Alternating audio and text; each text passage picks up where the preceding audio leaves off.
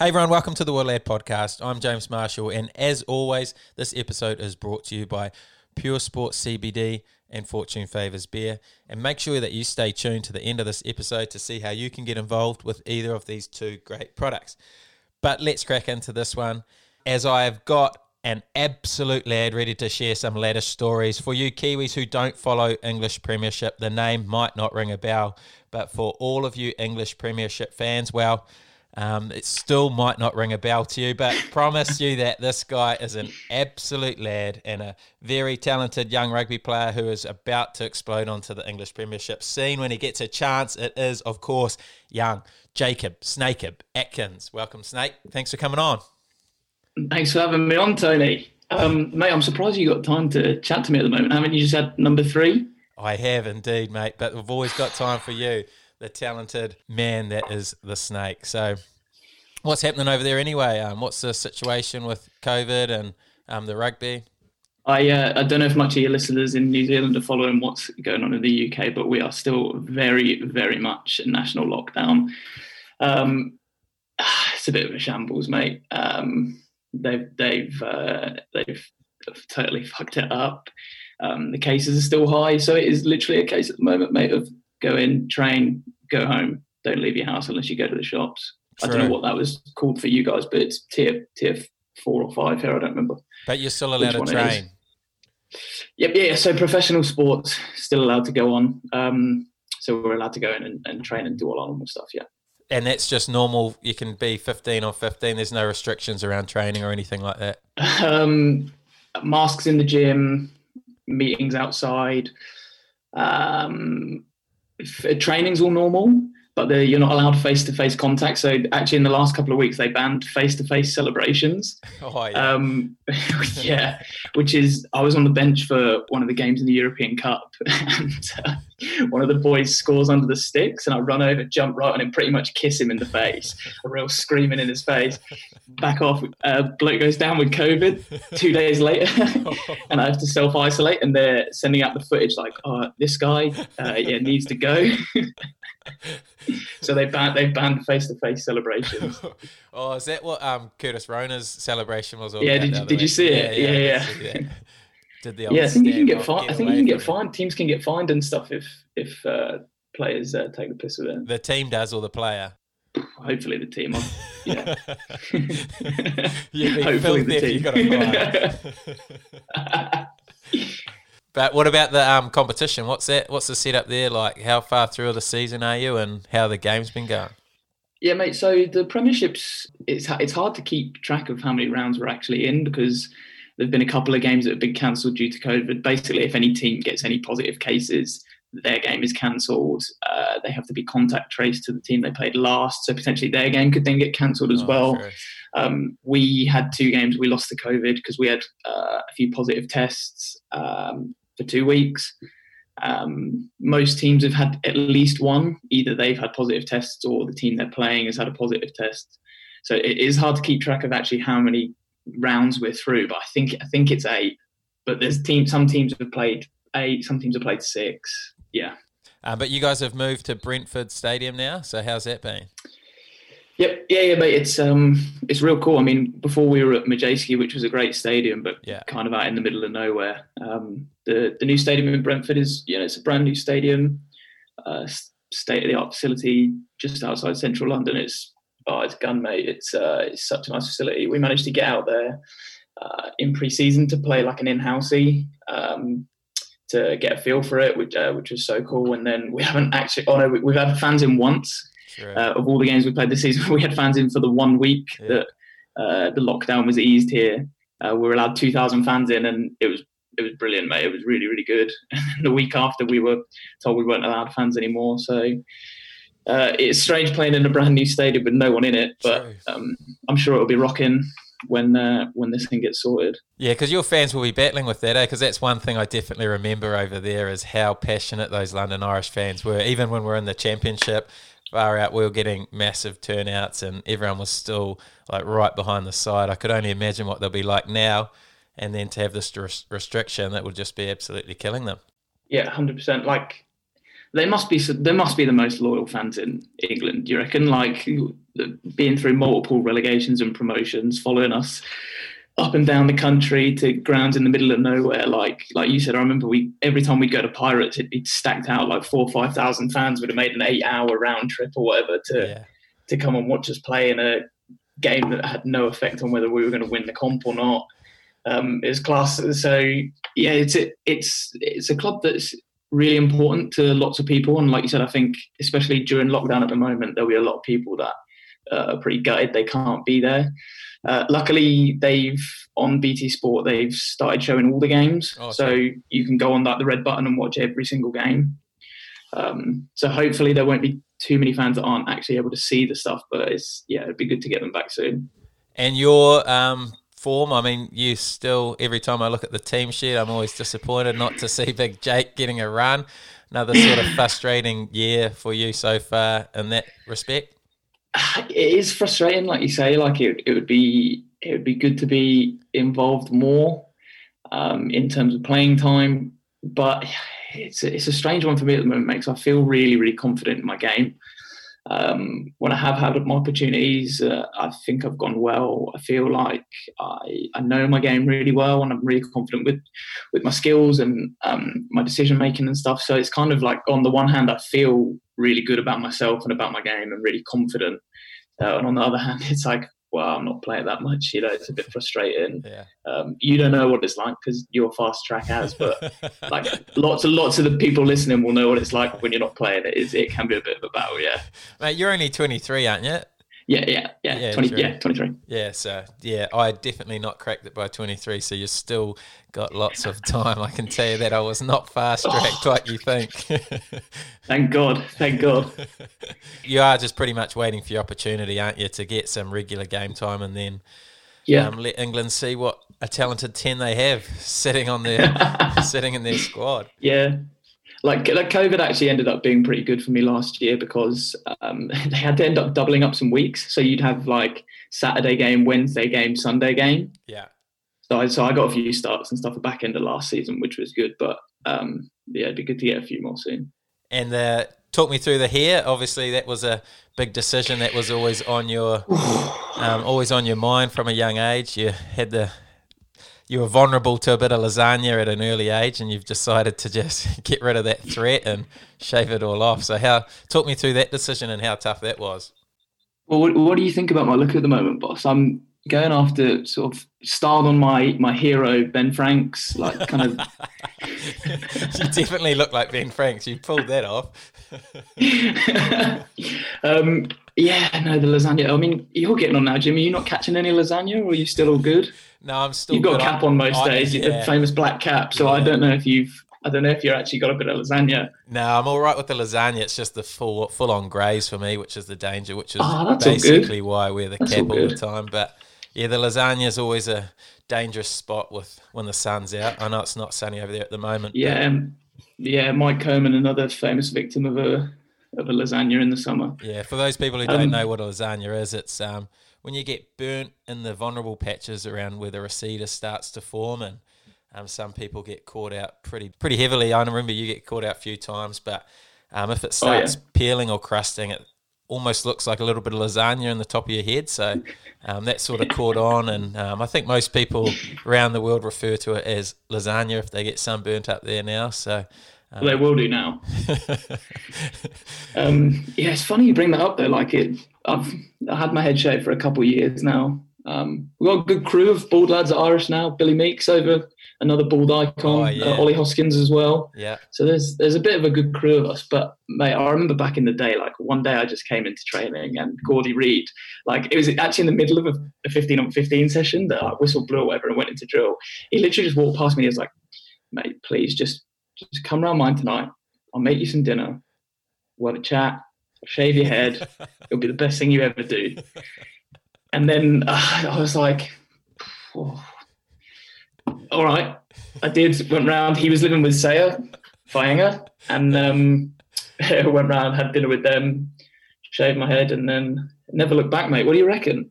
No, I like it. I do think it was a good decision. I mean, you were just hanging on. I think some people hang on for too long, but you've made the call pretty early. It must have been, 22 when you decided then, were you? 21, I think. 21, yeah. Oh, so young, but no regrets. Look at that. And do you think it's helped your form at all? Hard to tell because you haven't been playing, but... I've gotten stronger since. Yeah. Maybe that's because I've gotten older, but maybe, I don't know. Franksy. Gotten stronger.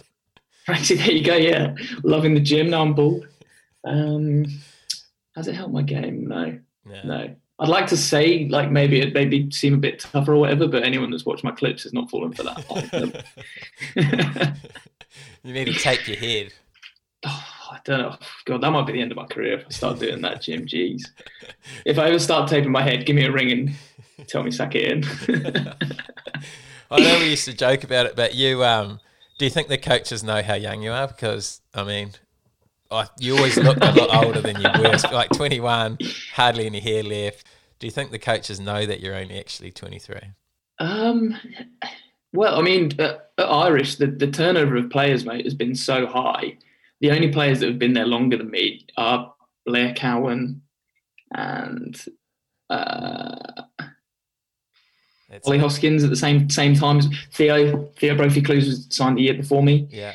But other than that, mate, like I've been there longer than most people, and I'm 23. So it is actually a thing. I do think sometimes when I go in for a meeting with Decky, I think about like, how can I actually slip in that I'm not a 29-year-old, 30-year-old battler here? Like just in case he thinks I am. Are you in the leadership groups and stuff? No. Yeah. Now we've got there's like 4 lads in our leadership group. Oh yeah, very select crew. Anyway, let's go back to the start for the young Jacob Atkins. When did the snake first wriggle out of his egg? Talk me through that. So I'm going to outline this whole section by saying my family are massive code heads. Like my brother's a professional player as well, plays Irish. He signed a year after you left, I think. You never played with him, did you? I remember your brother because Moose still gives me shit to this day about him dominating me on a hit shield one training. yes. He was in the academy and he came in and trained with us. Yeah, that's right.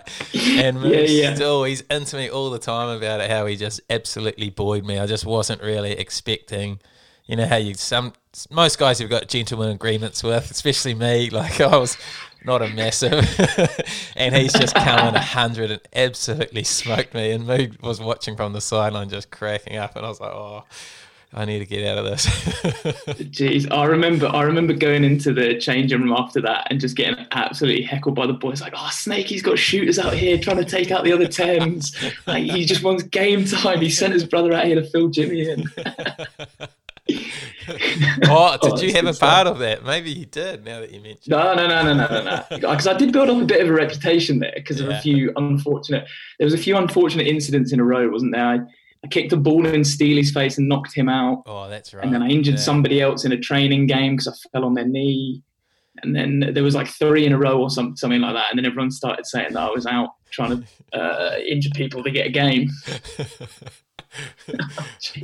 Anyway, let's get back to your childhood. Yeah, let's get back. So, I remember my old man was a big fan. Had always been a big rugby fan. And I'm kind of part of that generation in England where we won the World Cup in 2003.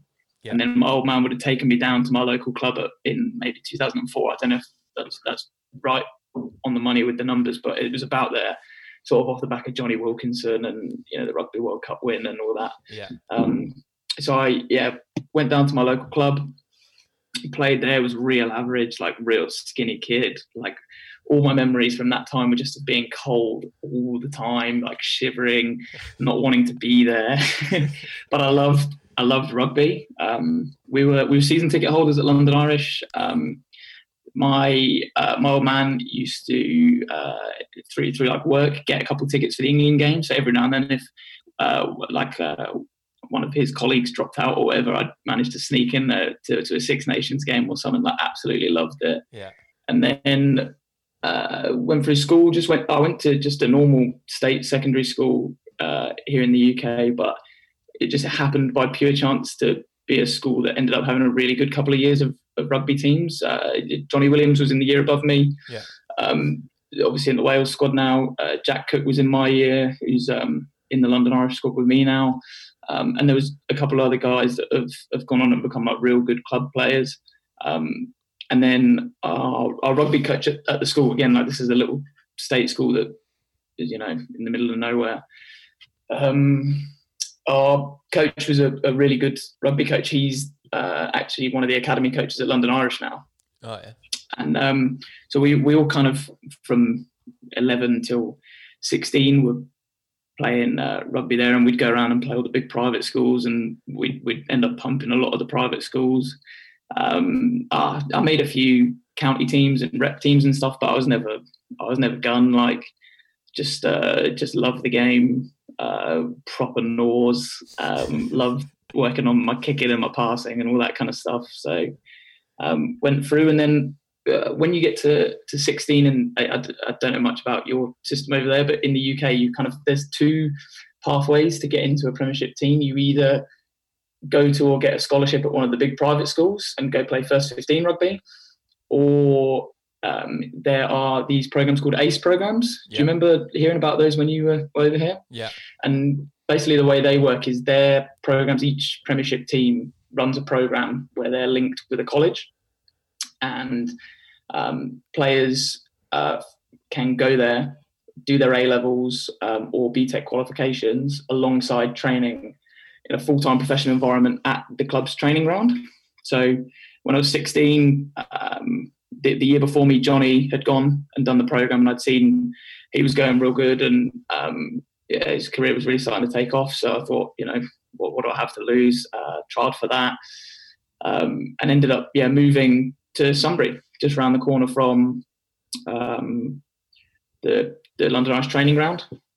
Moved in with a family. So I lived in Diggs, like a local family, like took me in. I had like a bedroom there.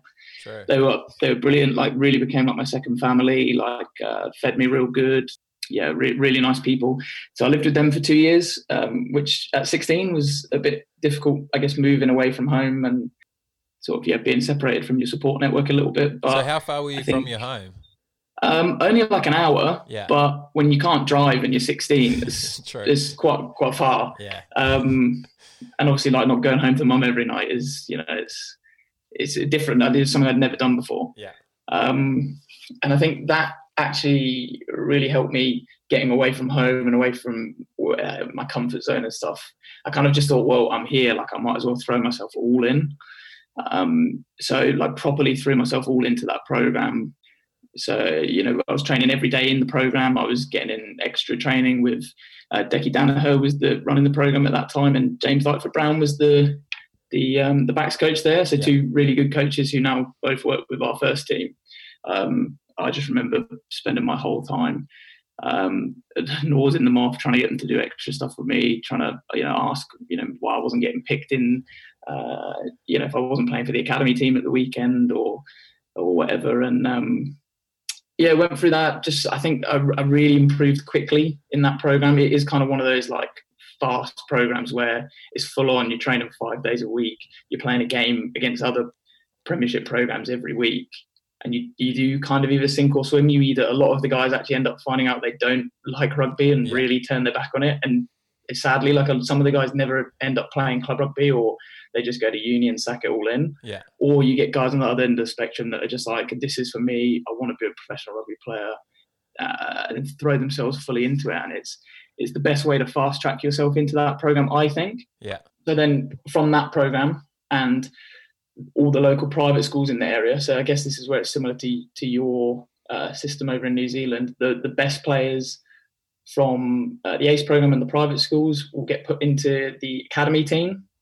And then that academy team of 15, 23 players, they go out and play in the academy Premiership. And then the best players from that team get signed onto senior academy contracts, which is when they start their training with the first team. Yeah. So I was in the ACE team, like didn't make the academy team in my first year. Like, towards the end of the season, I started getting on the bench a bit, but like really wasn't really in the mix. And then in my second year, I made the academy team and just happened to be in a stacked team. Like we had an absolutely stacked team. We had it was Cookie in the back row with Isaac, Rory Brand at 9, me at 10. Joe Cokanasiga and Benny Loader on the wings, Matty Williams, Theo, Ollie Hassel-Collins, Tom Parton was like our backline, a combination of that stuff.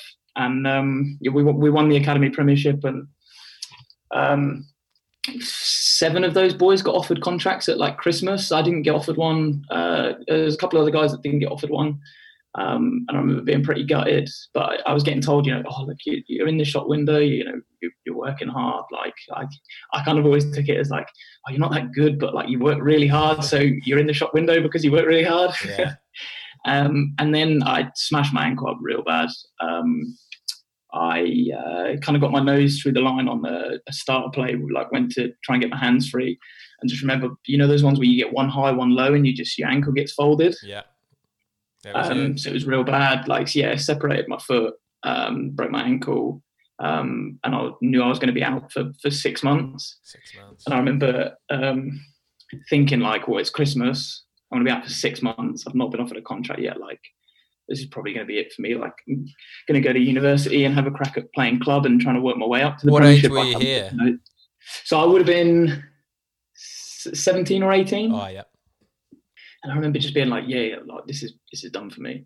And then that night when I got home from the hospital, Decky Danaher gave me a ring and was like, look, mate, like, I'm gutted to see your season's over. Don't like lose hope. I'm going to push really hard here for you in the academy coaches meetings, and he's like, I'm really going to have you back here, but like in return, I need you to smash this rehab and go in and show Kendo and the other guys in the academy coaching team that like you're going to be super professional. He was like, you obviously can't play, so go in and show you are going to be super professional. So I was like coming in before school, doing gym, doing like multiple rehab sessions a day, just doing anything like, and like the classic, like going in, like just making sure Kendo sees you when you're walking in the gym, stuff like that. Like, morning, Kendo. Morning, Kendo. How are you, boss? Yeah, just going in. Nice, 3rd session of the day. Yeah, that's it. And then, I managed to get back a couple of weeks early from when I was expected, and I managed to get myself on the bench for an A-League game, which is it's a Premiership reserve comp, so it's young guys coming back from injury, stuff like that. I managed to get myself on the bench for that, came on for like 5 minutes, like touched the ball twice, tried to throw a triple knife, threw it into touch, but I just remember being like, I've got myself back for this game that I shouldn't have been playing in, like maybe there's a chance, like maybe. And then Kendo pulled me in and was like, look, mate, we've seen you obviously want this bad. Like, we're going to give you this contract. It sucks. It's absolute peanuts. You come in, do preseason with the first team. Like, in the senior academy, you do preseason with the first team. We'll see what happens. Here you go. And I remember just being like, oh my God, this is my chance. Yeah. Like, and then just like threw myself fully into that preseason. Did everything a million miles an hour, which ended up holding me back a little bit because they were like, chill out, you're way too stressed, you're playing 10, you need to be calm and relaxed, please. But in that season, I think by the end of that preseason, they'd extended me onto a proper secure contract, and I was kind of underway into working up towards the first team, and I got a few games that season. Met Jimmy Marsh, took me under his wing, taught me how to stay square. I ended up playing a couple of games. The next season I played a few more games, and then eventually I signed my first senior contract 2 seasons ago. How good. But you've been loaned out to a couple of championship sides too as well, haven't you, to get a little bit more game time? How have they been? Yeah, for sure. Mate, our class, I loved it. Like, I'm one of those... all players are like it. You just want to play. Yeah. Like, training's good, and you can try and challenge yourself and make little competitions for yourself in training, but it's not the same. And I guess we're lucky in England that we've got sort of a clear, structured system where if you're at a Premiership club and you're not playing, you can go get loaned out to a Championship club or a National 1 club if you're a bit younger, and go play club rugby. So I played for some teams that, mate, absolutely loved it. Like, I played for a team called Rams. They're in National 1. They're trying to push themselves to get to the Championship now. In my first season, I went there, like, the most I've ever enjoyed playing rugby, mate. Proper club rugby, proper good lads, proper good diesel. Like they sent it every weekend, mate, so hard. I remember being like this, like I first started playing for them when I was like 17, being this like little lad at the back of the bus, like, and like they're on a trip back from Cornwall or whatever, because in that South England pool you play everyone. Yeah. So imagine like the Pirates away trip, these lads are sending it like doing like butt funnels and all that, and I'm just there in the back like. And then the next season I got loaned out to a slightly better team, and then the season after that I got loaned out to a slightly better team, played for Bedford and London Scottish, and ended up playing a decent amount of champ rugby. It's really good. If you're not fast track and you're not playing in the Premiership when you're 19, it's a really good way to learn your trade, and you end up meeting some class lads that like you have such a good time with while you're trying to also improve as a player. It's a really good way to develop, I think. Yeah. So how does that work? You still had to train with London Irish, but then you'd get loaned out on what, Thursday night or something? It's tough. A lot of it depends on the schedule of the team you're going to. So if you're going to, let's say, a National 1 team or some of the Championship teams, they run a proper club rugby schedule. So train Tuesday nights, train Thursday nights, play Saturday. Yeah. So you do like your whole training week with Irish, and then Tuesday and Thursday nights go do an evening training session with those teams, and then front up for them on Saturday, and then be back in on Monday morning with Irish. Some of the other teams like Bedford and London Scottish, they're full-time professional teams. So it would be a case of like Monday I'd be in with Irish, Tuesday in with Scottish, Thursday in with Scottish, Friday team run play, come back in on Monday at Irish. And then you do end up getting a little, if it's not well organised, you do end up being all over the place. I remember one day I was in the car driving to Scottish training at like 11 a.m. and you were probably in the massage room or whatever. And I remember getting a call from BV being like, "Where are you?" And I was like, "BV, I'm on loan at London Scottish. Like I'm playing for them this weekend. That's why I'm there." And he was like, "Get into Hazelwood now. I've got no 10s for training." And I was like, "Oh, but BV, like this is a Tuesday. We're preparing for a big game. Like I'm starting at the weekend for this club." And he was like, "No, get in now." So I full handbrake turn straight back to Hazelwood. Come in, train, call the London Scottish coach, apologise as to why I couldn't be there to train for this game I'm playing in at the weekend. So who did you play? Did you play for like London Irish? No. For London, no, you would have been playing. BV wanted me in to train because he had no sense of training. Oh, true. And I think it was train to run Northampton's plays. Oh yeah. Like I think someone might have been at 10 for Irish, but he didn't have a 10 to run Northampton's plays, and he was like, "Get here now." Oh, classic. And your goal kicking is another thing I wanted to talk about, because you're obviously like a guru goal kicker, 95+%. Just obviously haven't had the big stage to show how quality you are at goal kicking. And I know there's a lot of people, especially Flying Finn, etc., who want to know a little bit more detail about your kicking routine. So talk me about your goal kicking routine. How'd you get so good? Thanks, Jim. That's very kind, mate. I think I cut my teeth around some of the best in training, mate. What about the kicking king, Tommy Bell? Yeah. That's a hell of a guy to learn under. No, I think for me, I've worked with some top kicking coaches, and I've learned a lot from them. I've been really lucky and had some opportunities to work with some guys like Charlie Hodgson, for example, like just off the top of my head, who's, I think he's either the top Premiership point scorer or he's second or something. I had an opportunity to work with him, and I think I took a lot out of those in terms of improving my technique and learning more about my technique. But actually, I think the best kicking coach I've ever worked with is James Lightfoot-Brown, because the way I always instantly go to process things is to like massively overthink them and overanalyze them and end up trying too hard. And whenever I was kicking with him, he used to always just be like, "Mate, boot the ball through the posts. Like, put the oval in the rectangle. Like, it's not hard, just bang it." And he always used to say to me, like, if I was in a kicking session, he'd just walk over and just go, stand and bang, like just smack it as hard as you can. I think because he knew that I was putting in the work, like the foundation work, to have a good technique at a young age, and he knew that I was thinking about all these things, he'd just come over to me and be like, "When you're practicing, forget about that, like just bang it. And then it kind of got me into a place where I became really relaxed with kicking. I sort of saw it as just like, you're just kicking the ball through the posts. like, yeah, I think so many guys can get bogged down in like, where's my foot? Where's my chest? Like, you know, I've seen you, believe it or not, I've seen you hit some good ones, and I have. No one will believe this. You know when you hit a good one, mate, you never go into it thinking like, all right, plant foot, tall chest, shift my weight through, and then excel through the post, and you're like, oh, brilliant. Whenever you do that, you end up like squirting it out to the right. Like when you go into it just like thinking about nothing and you just smack it, it's clean, and that's when you hit your best kicks. I think something I learned was maybe less is more a bit sometimes, and actually spending 3 hours out there practicing your technique can actually make you worse. Whereas doing 20 minutes, 30 minutes regularly, putting yourself under lots of pressure in terms of doing competitions against other players. Like we used to love kicking comps at Irish when you were there.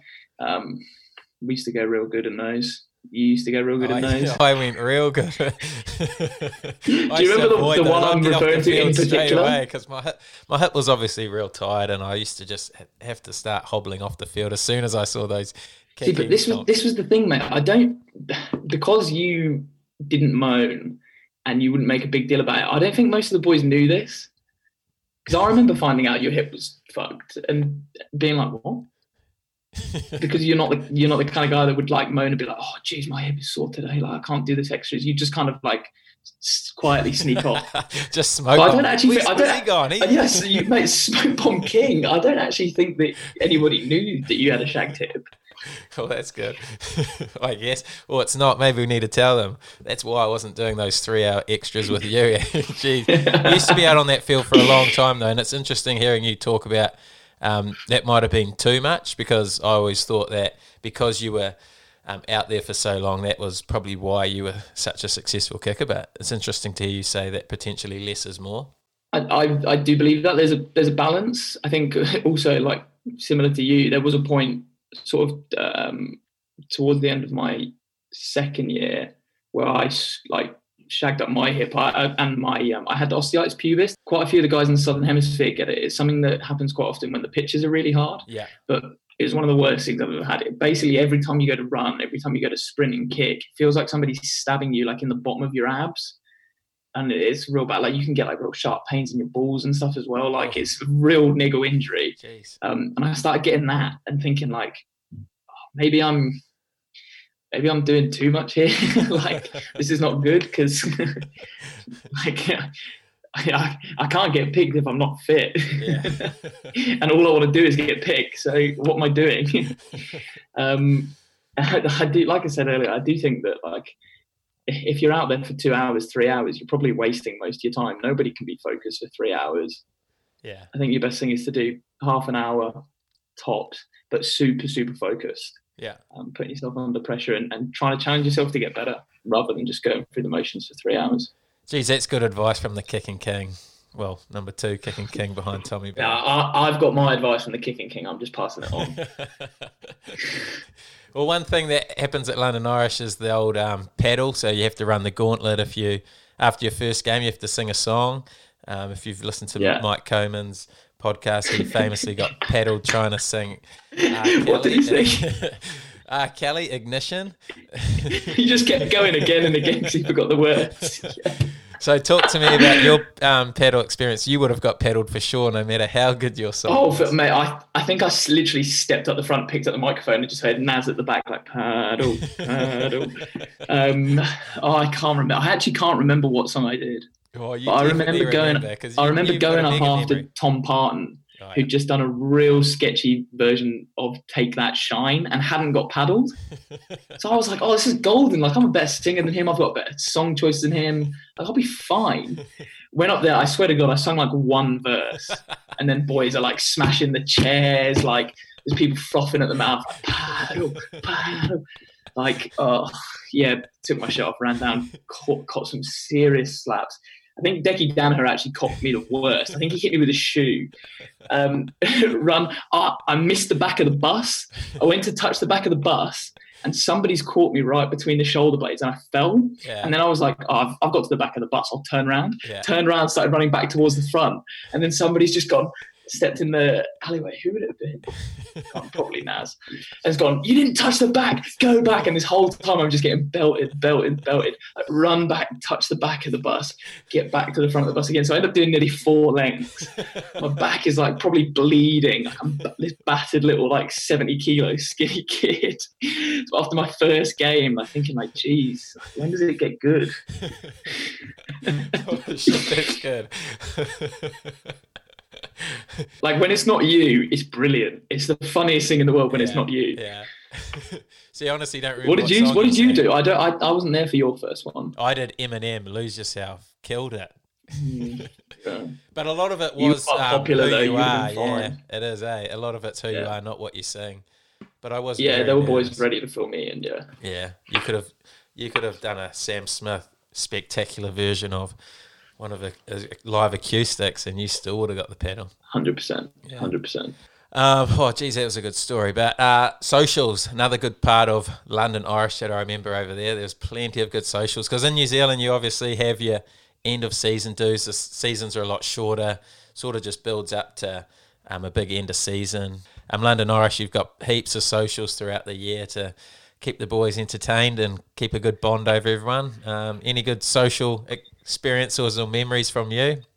Oh, we had some great ones, didn't we? We were really lucky. We had some really good social teams that organised those things. I remember for my first couple of years, was it Gilly and Louis? Yeah. Geez, they organised some good stuff. And then Steely and Seb took over for a little bit, and it was loose, but it was nowhere near as organised, nowhere near as smooth. And then the last couple of years, Matty Williams, Pat Cilliers took over for a bit, but yeah, it's been mainly Matty Williams. Has been running it recently, and mate, he goes good, organising the good social.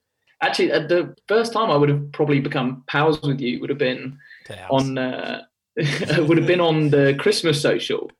Oh yeah, the legendary Christmas social. So, Gilly and Louis were good at organising these. We basically got split the whole squad into 4 teams. Yeah, and there was like a real good variety in each team, like mix of ages. Mix of positions and stuff, maybe guys you wouldn't normally hang out with. And each team got told to start at a certain location, which was pubs basically dotted across southwest London. So I remember rocked up to we were at Orange Street, weren't we, in Richmond? Oh, you're testing my memory now, but yeah, let's run with it. But we were all in Christmas fancy dress. So we turned up there, and then behind there, the barman or something had an envelope of the next place we had to go to, and then it was like a trail you had to all follow, and all the teams were following different trails that eventually met up at Winter Wonderland at the end. And again, that would have been the first time I would have gone out with most of the lads, and mate, we had a loose team. We had Steely, Will Lloyd. You got to get him on. Geez, he's got some stories. You, George Robson. Who else did we have? Rano. He's not great value, but he's loose. Kibbo. We have Kibbo as well. Yeah. So, yeah. Kibbo. You've got a good memory. That was gun. We went really well for that. And then I remember towards the end of that social, it ended up in one of the weirdest situations of my life. I was like 18. Bearing in mind, I've been like a London Irish fan for my whole life. I was like 18, and I ended up in a pub with 3 other people in the middle of nowhere in Kingston. You, Mike Coleman, and David Pace. And 5 people, and Seb. Yeah, Seb was there as well, Seb de Chavez. Yeah. And I remember thinking, like, how did I end up here? Like, we're sat in this pub in the middle. So towards the end of the social, we were at Winter Wonderland or something. Everybody start breaking up into their own little groups to go sort of find their way home via various alcohol establishments in London. So we ended up at this one, and I remember you just being like, "Oh, Snake, come with me. We're going to the Bricklayers. I'm going to find Moo," because I think you'd been tasked with getting Moo home or something. Oh yeah, probably. So we got back to Kingston, spent ages on Google Maps trying to find this pub. Like, eventually we found it. I think we stopped at an off license on the way and got a few cans of like whatever disgusting thing they had to like keep us going. But I got to this pub, and the pub was pretty empty. It was a pretty shit pub. I remember thinking, why are the boys here? And walk in, and Mike Coleman and David Pace are battered, playing darts in the corner. So we walked over, like, start playing darts with the boys, going right. Like, and we just kept getting brought these drinks and like pints, and then there was like some shots or something came around. And I remember thinking, like, no one's paid for these, like, and there's nobody in this pub. Like, what's the crack here? We were going on for ages now. We played darts for ages. Like, I was steaming, but Mike and Pacey were cut. Like, they were absolutely out of it. And I remember this man comes over to Pacey and it's like, oh, look, Dave, I'm going to lock up now, mate. You've got to go home. Like, can you take your mates out? Yeah. It's obviously the landlord. So Pacey's gone like, oh, don't worry, boys. Like, I've got a nice bottle of whiskey back at my place. Like, we'll go over there. Something go, oh, yeah, okay. Bit weird. I'm going to end up at Pacey's house. I don't really know him. 4 a.m. He's like a 34-year-old battler at the time, and I'm like 18. This is my first night out with the lads. So we walk out the front of the pub, and I remember thinking like, oh, are we going to get an Uber or something? Like, how are we going to get to Pacey's? He literally walks straight across the road, straight into the house opposite the pub, starts trying to put his key in the door. So I'm like, all right, I started piecing together. This is obviously Pacey's local that we've ended up in. And we've gone straight back to his house. Opens up the front door, like all the lights are off and stuff, going into the kitchen. And I remember he said something like, oh, lads, keep it down. Like, I've got a young baby or whatever. Like, keep it down. Sleeping, Yeah, he just had a kid, hadn't he? And then he goes top shelf in the kitchen, pulls down a bottle of whiskey, goes to pass it to Moo, but like puts the bottle out in front of Moo. Moo does nothing with his hands and just lets the bottle go, and it smashes straight on the kitchen floor. There's like this loud smash. I think we're still in the dark as well at this point. Smashes all over the floor, and then there's this like awkward silence where everyone's like, and then like slowly everyone kind of starts to relax a bit. Like Pacey starts laughing. Like all the boys like, this is funny. And I just remember the kitchen door opening, and just this woman coming in, just going, David Pace, what the fuck are you doing? You've got a fucking 3-month-old kid asleep in the next room, and you bringing these fucking idiots around to my fucking house. Get the fuck out of here. And I remember us bolting out the door and you just screaming like, good luck, Pacey. And then we were out of there. We got an Uber back to Mike Coman's Teddington residence. Oh, geez, what a place. The mansion.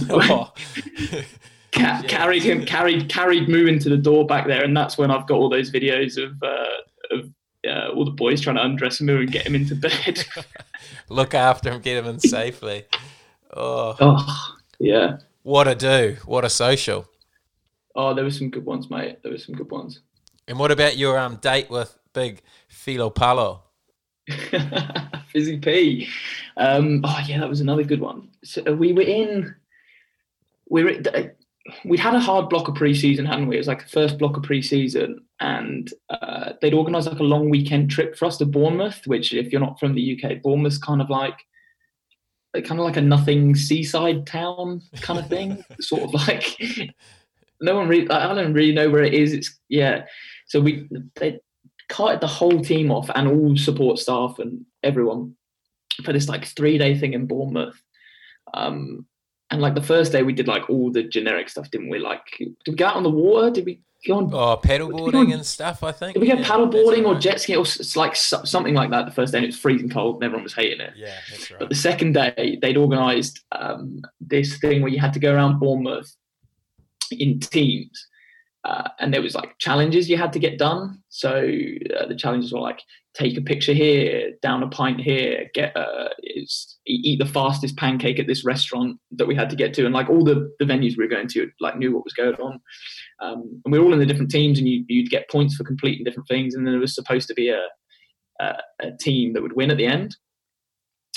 And you had to take video evidence of it all so they were going to put a video back together when we got back to the club. Yeah. So we went through ours, and we were going good. We had a good team: Matty Williams, you, Blair, a couple of other lads, but Fizzy P. And one of our last things that we'd left on our list of things to do was get a day on the Bournemouth Eye, which is like a really naff version of the London Eye, like one of those spinny round things. We'd like left it towards like the end, and this is like we've been going since like 10 a.m. so everyone's pretty fed up. Like, how are we going to do this? Like, I think we'd gone and approached a few birds maybe and been like, oh, will you go on a date with one of us up the Bournemouth Eye? And they were all like, get out of here, like, you losers. So I think at one point Jimmy was like, you were like, oh, we could always dress Snake up as a bird. And I was like, what? And Blair, I remember Blair being like, shit, that's a good idea. So then I got, again, I'm this is still in my first season, so I'm very much down the bottom of the pecking order, don't have much say in this. We went up to this charity shop, like got this like horrible skimpy dress. Someone else went to a fancy dress shop and got a wig, high heels, like the boys dressed me up as a girl. And then Fizzy P, who's like 6'6", 6'7", absolutely massive. We made this video of me going on a date with him on the Bournemouth Eye. And in the video, you can see people in the background, like the beach was packed on that day. It was like a Saturday afternoon in summer. And you can just see people like turning their heads watching us like, oh, geez, it was bad. We're going on this wheel. We took a few selfies on the thing for the competition, and all the boys were cracking up. It was real good. And I remember on the way down, as I was getting out of the Bournemouth Eye, I saw a kid, like a 5-year-old kid and his mum, and the kid was wearing a London Irish hoodie. And I just remember thinking like, oh, geez, like, please. Do you reckon they knew you were a bloke? You pulled it off pretty well, eh? You? Oh, yeah. It was good. I was good. But then it kind of became a bit of a thing. And then there was a couple other socials where I went dressed as a woman because it kind of become a thing. Like, oh, it's a social, it's fancy dress. Like Snape, I'm dressed as a bird. Yeah. I did for a party, I did a real good. We did a Game of Thrones one. I went as Daenerys with Ben Loder. He went as Khal Drogo. Did you see the picture of that? Yeah. But yeah, geez, that was one of those situations that you get in as a younger player in the squad where you're like, I can't say no because, well, I don't have a say. How was it going around the, what is it? The Ferris wheel thing? I just remember being real scared because I actually didn't really know Fila that well at the time. Like, I didn't really know him that well. He'd only been there for a couple months and I was obviously not very senior. Yeah, I remember just thinking, like, that's a bit awkward.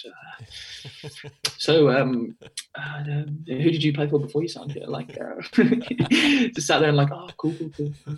You brought your family over yet? Or, oh, nice. Like, it was a bit like that. Do you know what I mean? I'm there dressed as this bird with like my arse hanging out the back of this dress.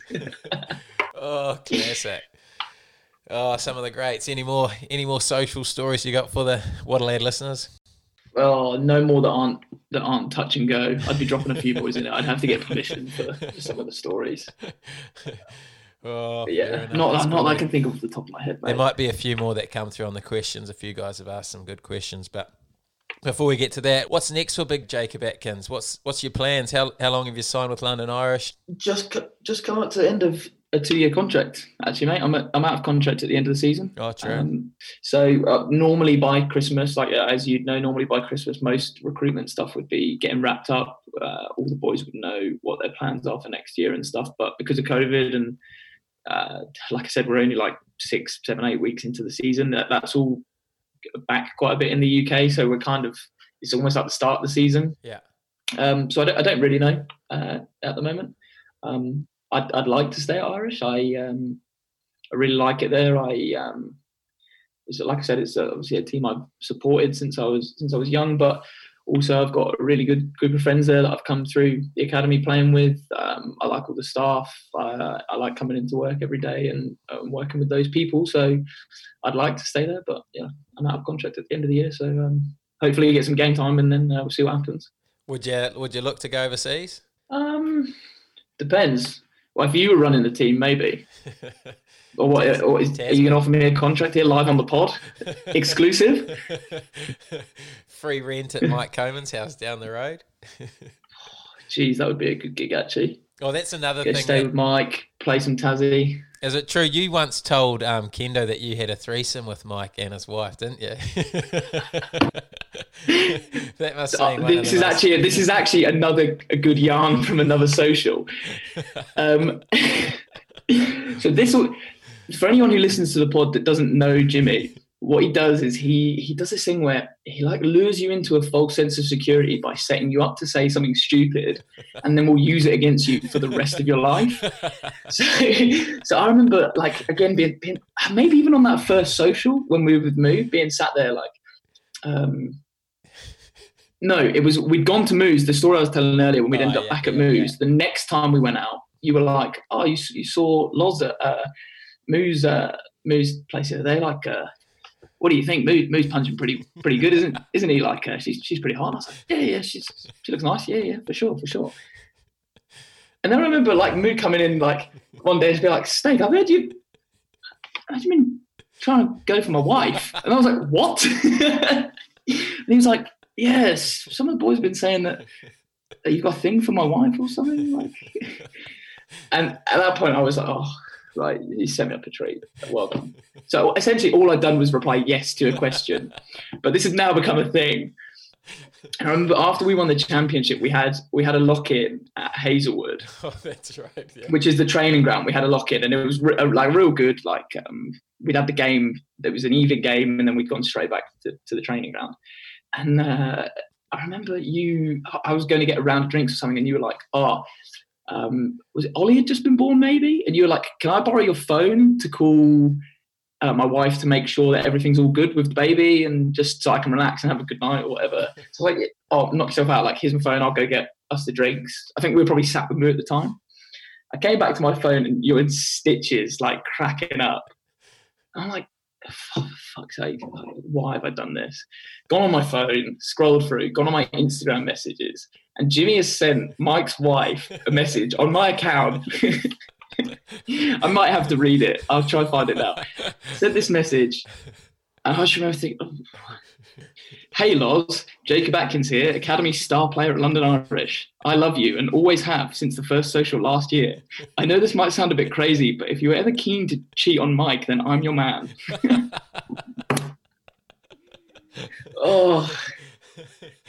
And yeah. And then so that same night, I went into the bathroom for a piss, and I'm stood at the urinal, and Kendo, the club DOR, the big boss, stands next to me at the urinal and just kind of goes,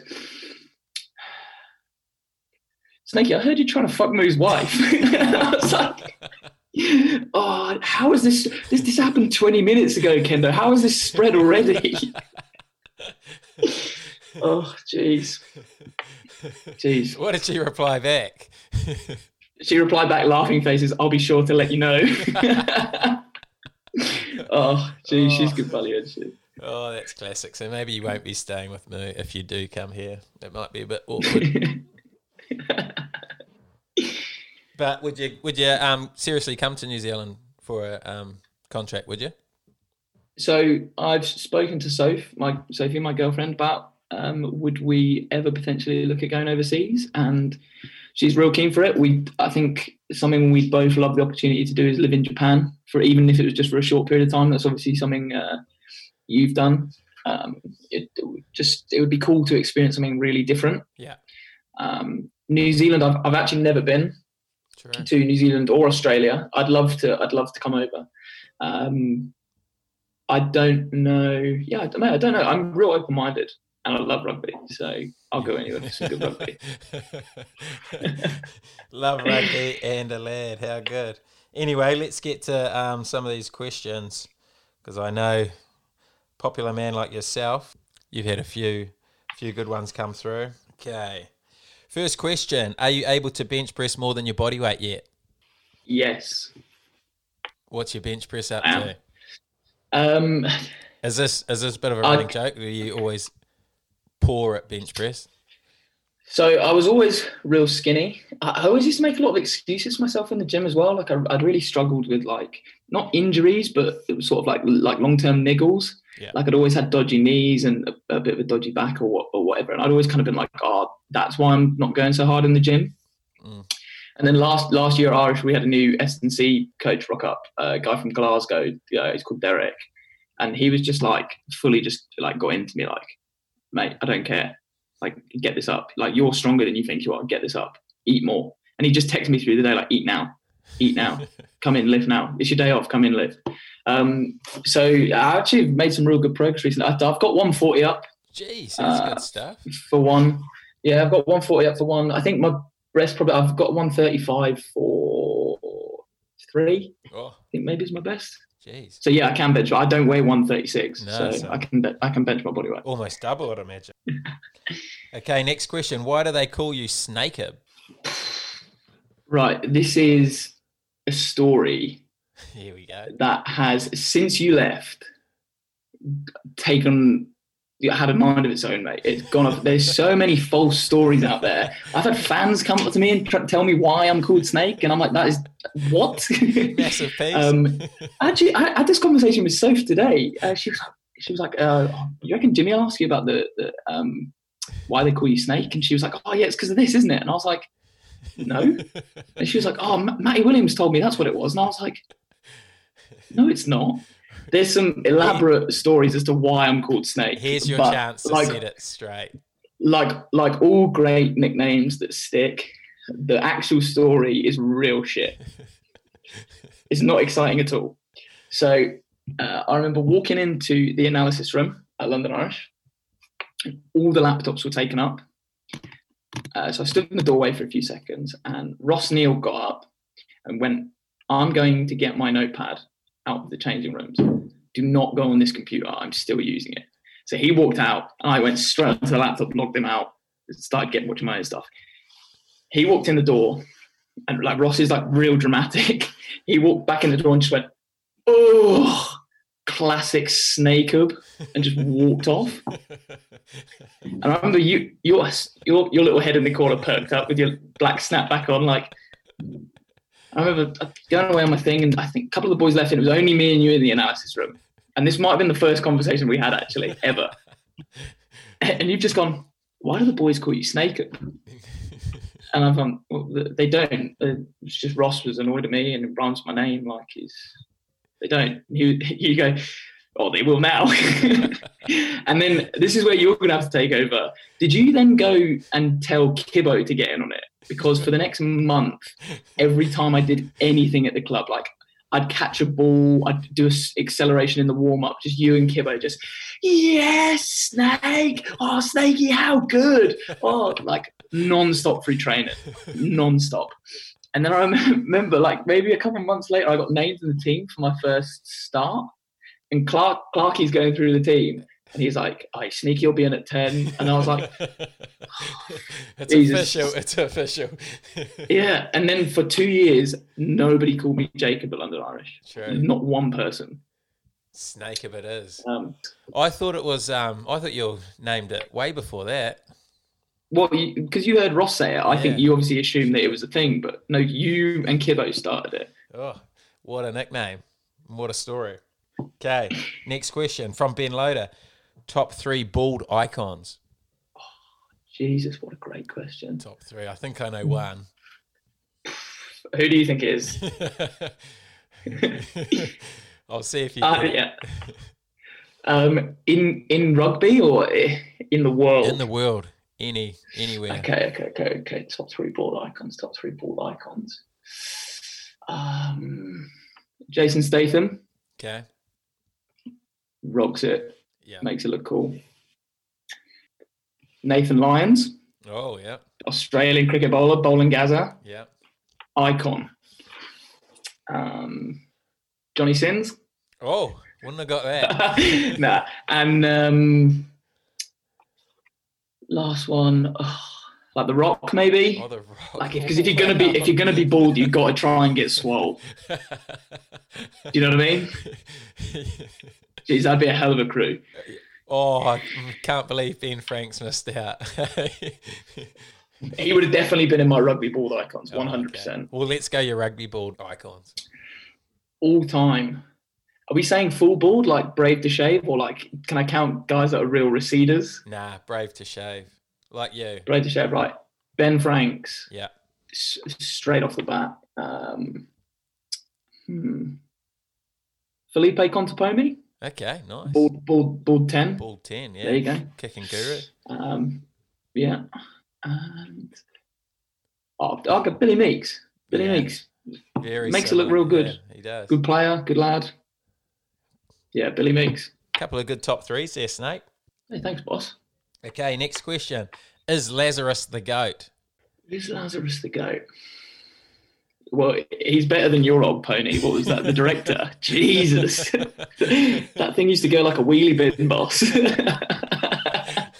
Lazarus, the greatest racehorse of all time. Come on. Lazarus is the greatest trotter of all time. Is he? I don't know about racehorse. There's a few big ones over here. You've got like Red Rum and and all those guys, but in carriage racing, he is the GOAT. Never be bettered. Won me a lot of money, that boy. Oh, Lazarus, what a time. Okay, this one's from Luke McLean. What's the secret from going from a full head of hair to completely bald in under 2 years? Being a battler in a Premiership team, gee, that is stressful. I'll take anyone's hair off. Luke McLean, that's a great head of hair, isn't it? Imagine if his one.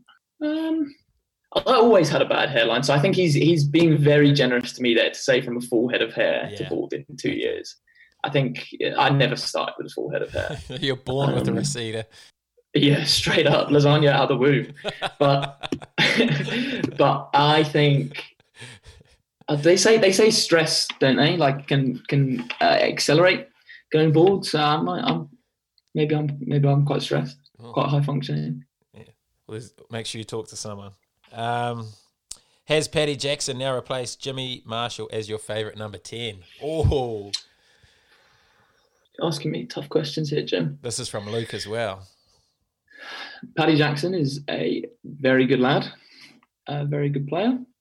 Has he replaced Jimmy Marshall? He's not as square as you though, boss. He likes to. I've heard him. He's said to me before, like, I think I can just kick out to the second defender here and then affect the line. And I've just gone, don't do that. Stay square. Like I'm in my head, I'm looking at it and I'm like, it makes sense. Like if you could get out one more defender, like it makes sense. But then in the back of my head, I'm like, Jimmy's just like, stay square, man. Like don't go back on what you believe in. So for pure square purposes, Jim, I have to say you the squarest bloke ever to play in the Premiership. Square and straight. Okay. Do you still think about missing that run out at Headingley? So that was the best summer of my life, man. Jesus Christ. This is a joke about me being Nathan Lyon. So the summer, that summer of cricket in England, when we won the World Cup and it went straight back into an Ashes series, I'm a huge cricket fan, massive cricket fan. I've always loved it. But I managed to get loads of the boys into it over the World Cup and then in the Ashes. So everyone was into it by the time that happened. And the Australian team, when Nathan Lyon's bowls, are like, I don't know if you've watched much of it, but like every time he bowls, you just hear them in the back like, bowling Gaza! Oh yes, Gary, lovely Nathan! Like the whole time. So boys started doing that to me in training.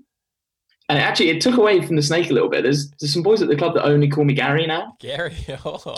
Yeah, Curtis Rona every morning, just, Gary, how are you?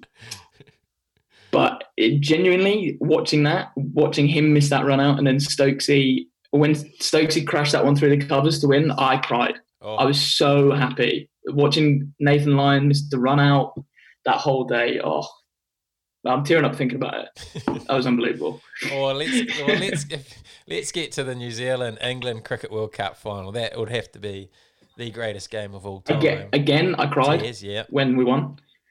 That was probably, in terms of, I think I enjoyed the Headingley Test more because it's Australia, it's the Ashes, and I'm die-hard Test cricket. And I guess you didn't actually win that one. That other game, did you? Because it was technically you won on down. That's what everyone on social media is saying. But in terms of actual quality of the game, that was the best game of any sport I've ever seen. Yeah, the England New Zealand, like back and forth all day long. I did not miss a ball. Like sat and watched the whole thing.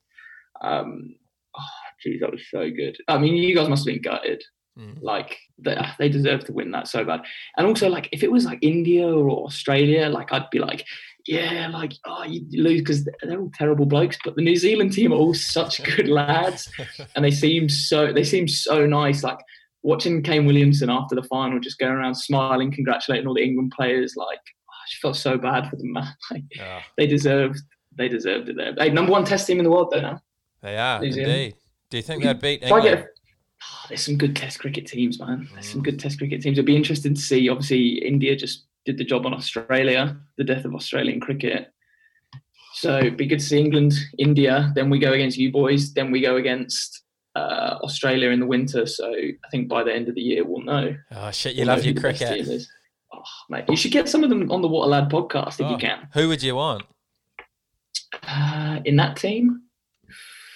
Oh, like the Kane Williamson and Ross Taylor, and that would be cool. But I think Ferguson would go. You know, the guy with the big moustache. Yeah. I feel like he's got some good Diesel stories. Yeah, he seems like a lad. Oh, good stuff. Okay, next question: is featuring on this podcast the greatest accomplishment of your career so far? This is from Blair Gowan. Yeah, it's top two. Number one is still being sat next to Blair Cowan in the locker room. Yeah. Do you sit next to him? Achievement of my career. Sit next to him. Yeah. Do you? Yeah. Oh. He puts his kit in my locker every single day and tells me to leave the club. And then when I move his stuff out my locker, he stares me down and asks what I'm doing. He's taken my name tag off my locker and moved it outside the changing room. He's wrapped all my kit up in cling film and thrown it in the swimming pool. Did he? He said to me, so he goes to me, we had like a swimming pool in the changing room because we couldn't go use public pools for COVID. He was like, if you put your bag in front of my locker one more time, I'm throwing it in the swimming pool. And like genuinely the next day, by pure accident, I'd sat in my locker but put my bag next to his and gone up to go to a meeting. Yeah. I came back, my bag was wrapped in physio tape, floating in the swimming pool.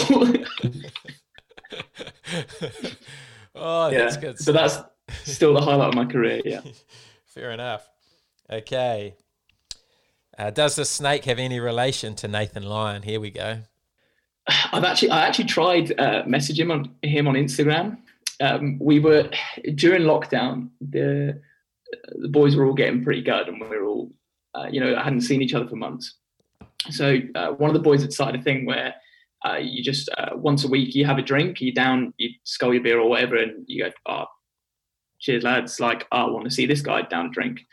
One of the boy, Dolly, Tom Parton, down a beer and was like, I want to see Gary the Goat chop a beer, blah, blah, blah. So I was then like, could I get Nathan Lyon to chop a beer, send me a video and put it into the chat and ask him to nominate one of the boys? So I started working my way around like, oh God, how can I do this? How can I get this done? And Benny Meehan is schoolmates with Marnus Labuschagne, who's in the Australia team. And I was pesting Benny, like, Benny, give me Marnus's number. Like, send him a text, please. I need him to give me Nathan Lyon's number so I can get this video, please. And Benny was having none of it. It was like, mate, no, I can't. Like, that's it. They're not going to like that. That's weird. Yeah. I was like, no, it'd be really funny, please. I left a message on Instagram. He's not seen it, but it was along the lines of like, Gazza, how you going? Take care. Just a quick one. You've been nominated to Down a Beer. Like, boys would love to hear from you. Nominate one of the boys when you've done it. Like, thanks. Look forward to hearing from you soon. And he never got back to me. So. Not related. That's so weird. Such a weird message. Oh, I love that. Okay, couple more. Favorite bloke from AASE? Oh, yeah, from the ACE program. ACE. My favourite bloke from ACE. There's some good lads. That program, like I said, that program as close as you can get to being a professional rugby player when you're still at school, and the same kind of things as professional rugby go with it. You're a big group of lads. You're together all the time. There's some good socials and stuff. So there are some top lads there. Probably I'd have to say from my ACE team would be Jack Cook. Cookie, you obviously played with Cookie. You know he's a legend. Absolute weapon on the piss, lethal. So yeah, I'd say Cookie, best lad. Nice. Okay, and then the best ACE moment. Best ACE moment from that program. We had a bit of a rivalry with the Bristol team, which were Filton College, and we used to go real hard against each other every year. And they'd beaten us, knocked us out in the semi-final in my first year. And then the semi-final in my second year, we had them at home. And we absolutely banged them, put like 45 points unanswered on them. It was class. Yeah, we got we lost in the next round, but that was the playing highlight of my ACE career for sure. What a moment. What a career. It was magical. It was magical. It's not been bettered since.